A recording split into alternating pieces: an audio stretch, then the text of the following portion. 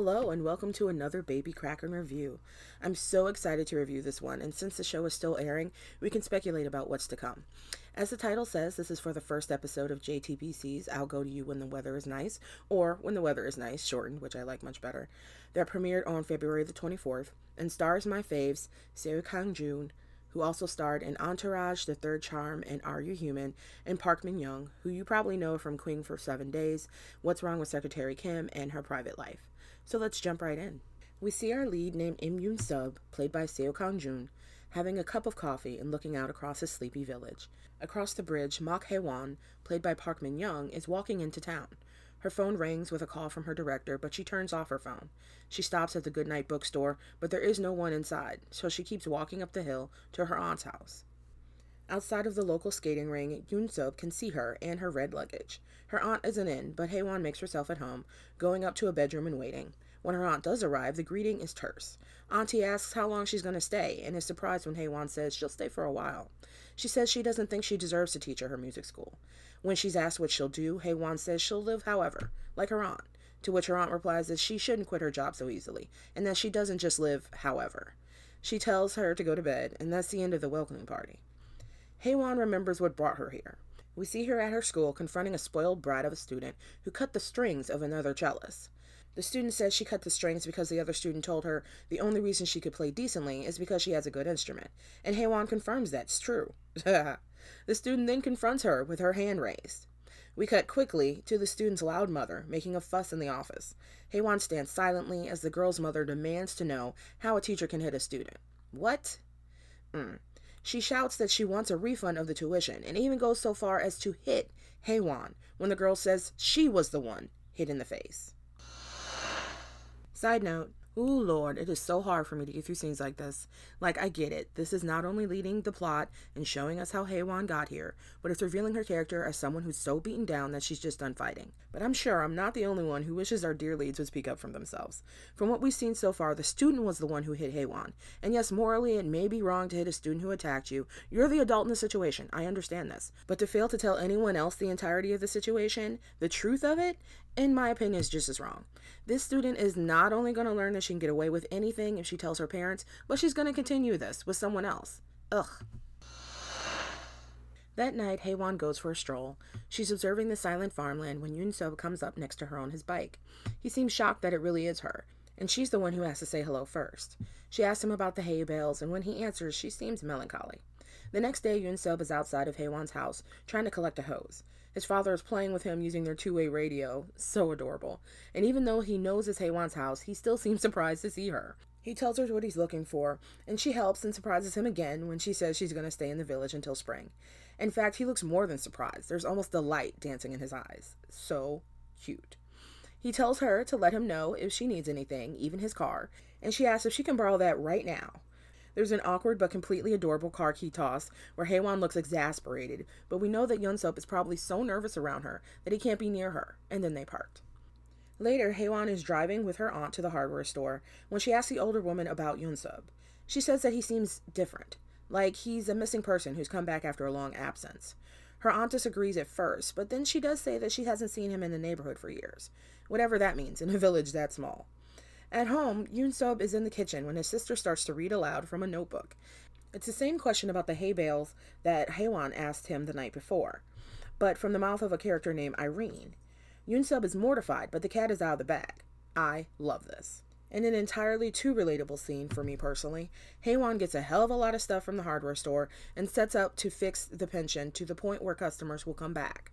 She works on the doorknobs in the shower, the staircase, then even paints the house, or rather a part of the house. Her aunt advises her against it, due to it being winter and the weather being temperamental, but Hae-won seems stubborn, if only to her aunt, and suffers for it that night when it absolutely pours. For some reason, she goes outside to see if the paint really is washing off, which it is, and when she tries to go back inside, the front doorknob comes off in her hand. I guess she hadn't gotten to that one yet. Her aunt is dead to the world with the TV on inside, and after trying the door to no success, she sees the bookstore down the hill. Yoon-sub answers the door, but again looks surprised to see her. I'm laughing out loud this time every time he looks shell-shocked, because it's just hilarious. Hae-won is surprised because she didn't think that the bookstore was legit, and that Yoon-sub ran it. She drinks some tea and walks around, and he explains how he keeps some books for people who don't finish reading them in the store. He wanted people to come to the store at their leisure.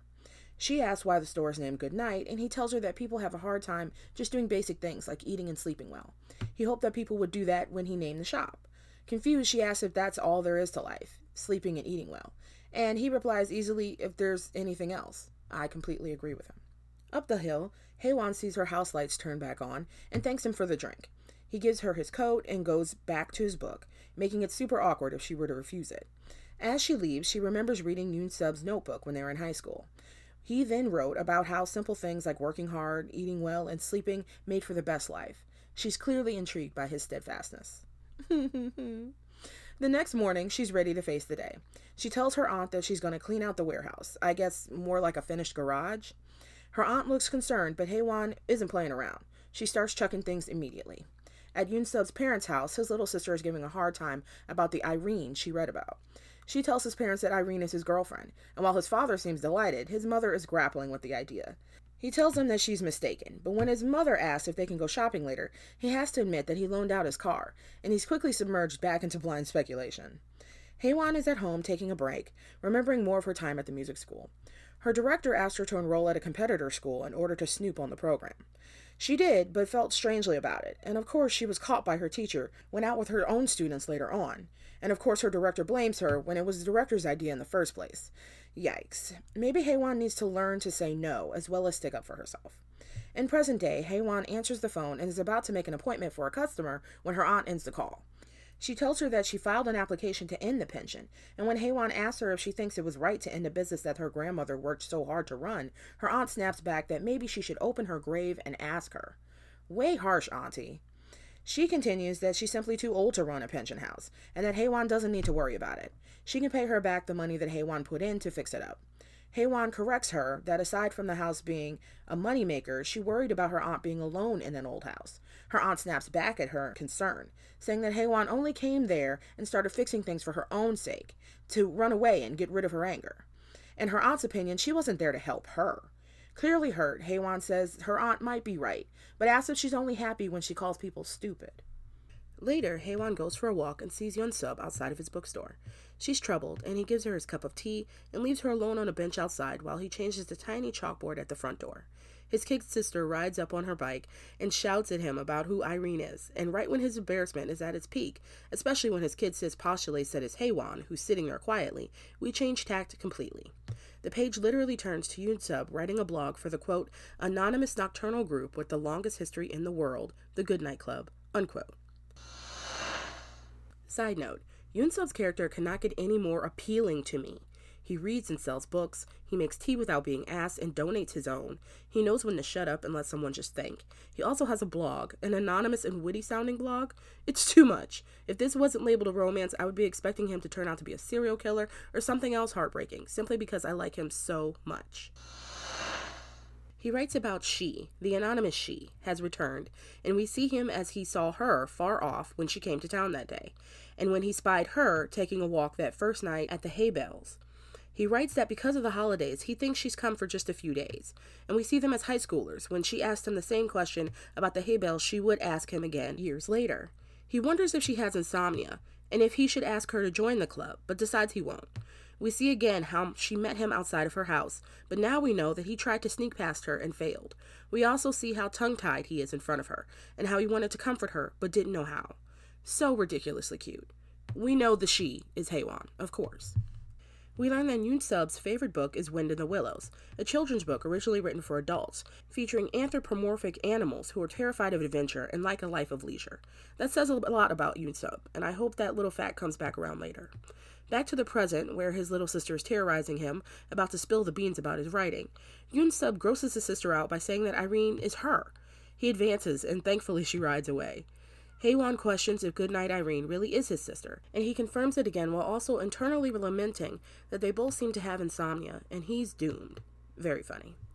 The phone rings inside the bookstore, he answers, and next we see both of our leads on a bus, heading to a small reunion of schoolmates at a restaurant. They're a rambunctious bunch, eager to embarrass each other, and little time passes before one of the guys brings up who liked someone at the table in high school. Yoon-sub looks mortified yet again, but denies liking anyone until he's pressured into boldly saying, "Haewon." His friends are impressed. Thankfully, and yes, thankfully, a missing baby snaps them out of the moment. Haewon flees. And don't worry, the baby's found. Back at home, Yoon-sub is frantically writing the Goodnight Club when Haewon knocks on his door. She says she has a question to ask him, and he immediately says no, that his crush on her is done, and he slams the door in her face. He turns out the light as well, but then accidentally turns it back on, startling them both. Internally, he moans that he's completely doomed, and looks like he's gonna flee when he rushes back to the door to find her still standing there. And that's where we end the very first episode. I love this lovely drama. It starts off slow, but I was surprised by its pacing and how quickly our leads were thrown together. What I'm not surprised about is how immediately I'm engulfed in the story and the characters. I knew that these actors could pull off anything handed to them, and man have they already. I'm almost dreading the conflict that will keep them apart, even though with how terribly Haewon and her aunt are getting along, that might come sooner rather than later. I'm a sucker for lingering crushes, and this one with its seemingly one-sidedness is especially bittersweet. I can't wait to see more. So, to those of you who watched this first episode, what do you think? Do you already feel as invested as I do? Are you already eager to see if Haewon somehow ends up moving in, like in most romance dramas? Are you wondering just as much as I am about Auntie's adorable little dog? I think he's a Brussels Griffon, but I need to see him more to make sure. Like in every other scene, I need to see him. Let me know what you think on Instagram and Twitter at KDramaKraken, all one word, or shoot me an email at kdramakraken@gmail.com. I look forward to going on this journey of when the weather is nice with you, and until next time, keep it crackin'.